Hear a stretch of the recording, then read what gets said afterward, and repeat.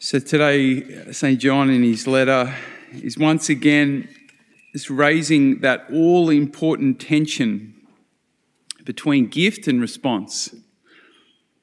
He said, God's love for us was revealed when God sent into the world his only Son so that we could have life through him.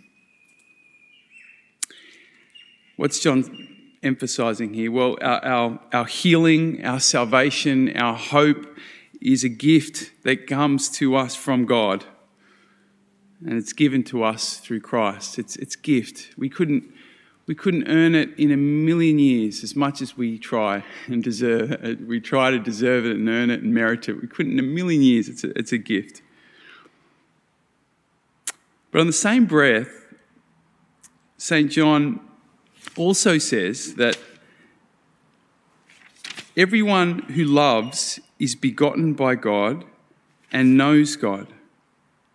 Anyone who fails to love can never have known God, because God is love. What John is kind of keeping before us here is the fact that true faith, that salvation is like a very contagious virus. How do you know that you've been with someone who has COVID? How do you know? You got COVID, right? You got it. John is saying something similar, that when you're loving others, you know you have received this gift of Christ because love comes from God. That's how you know. That's how you know you received it. That's how you know you've been in the presence of the one who is love, because you've got the virus. It's become part of you. You see the love in you. See, receiving the gift always involves a response. We know that, right? And it's this kind of creative tension that we need to live within and remain conscious of. And it naturally follows then that if we want to grow in love, if we notice we're a little lacking in love, what we need to do is to spend more time with the one who has the love virus, right? We need more of the virus, so we spend more time with the one who has it. Love is something that we catch. But it's not just something we catch. St. John starts today by saying, "My dear people, let us love one another, since love comes from God." Let us love one another. Hear what he's saying? Yes, love is a gift. Love is something that happens in us. God does it in us. It's like a virus. We catch it. It happens. It's grace. It's gift. But at the same time, we also know that we have other forces at work in us, don't we?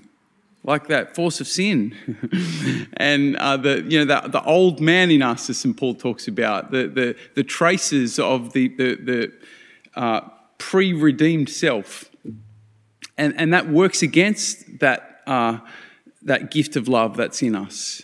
And so, what St. John is saying today is, let us love one another. He's saying we also need to decide. Love is also a decision. It's something that you need to actively choose to do over and over again. Part of love is, of course, a choice. It's not just something that happens in us like a virus. It's something we need to partner with. Say, yes, I want to do this. I choose it. I desire it. So it's active. By choosing to love, what we're doing is we're actually saying yes to the gift of this virus, of this love. By loving others, we're inviting constantly that transforming love of God into our own hearts, right? We're living according to the gift. We're welcoming it. I wanted to say something very briefly about how Jesus loved, because John today, again, he gives us the supreme example of how Jesus loved. He loved us, but God's love for us, he proved his love for us when he sent his Son to be the sacrifice that takes our sins away. The ultimate act of love, right? And perhaps we might look at the love of Jesus, that act of love, and think, well, that's a bit beyond me, you know. But if we look to the gospel today, we see a much more everyday example of the way that Jesus loved people. He fed them. He fed them. We can kind of, these stories of the multiplication of the loaves, which, by the way, are in all the Gospels, right?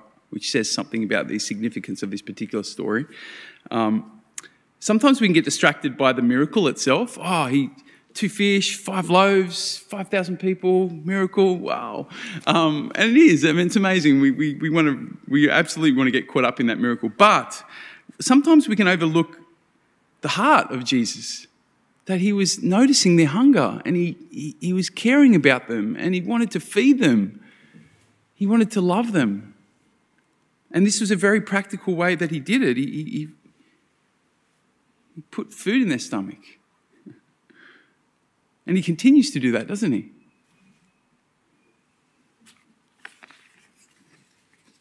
Providing hospitality is such an everyday and practical and powerful way of loving people, of showing them that you care.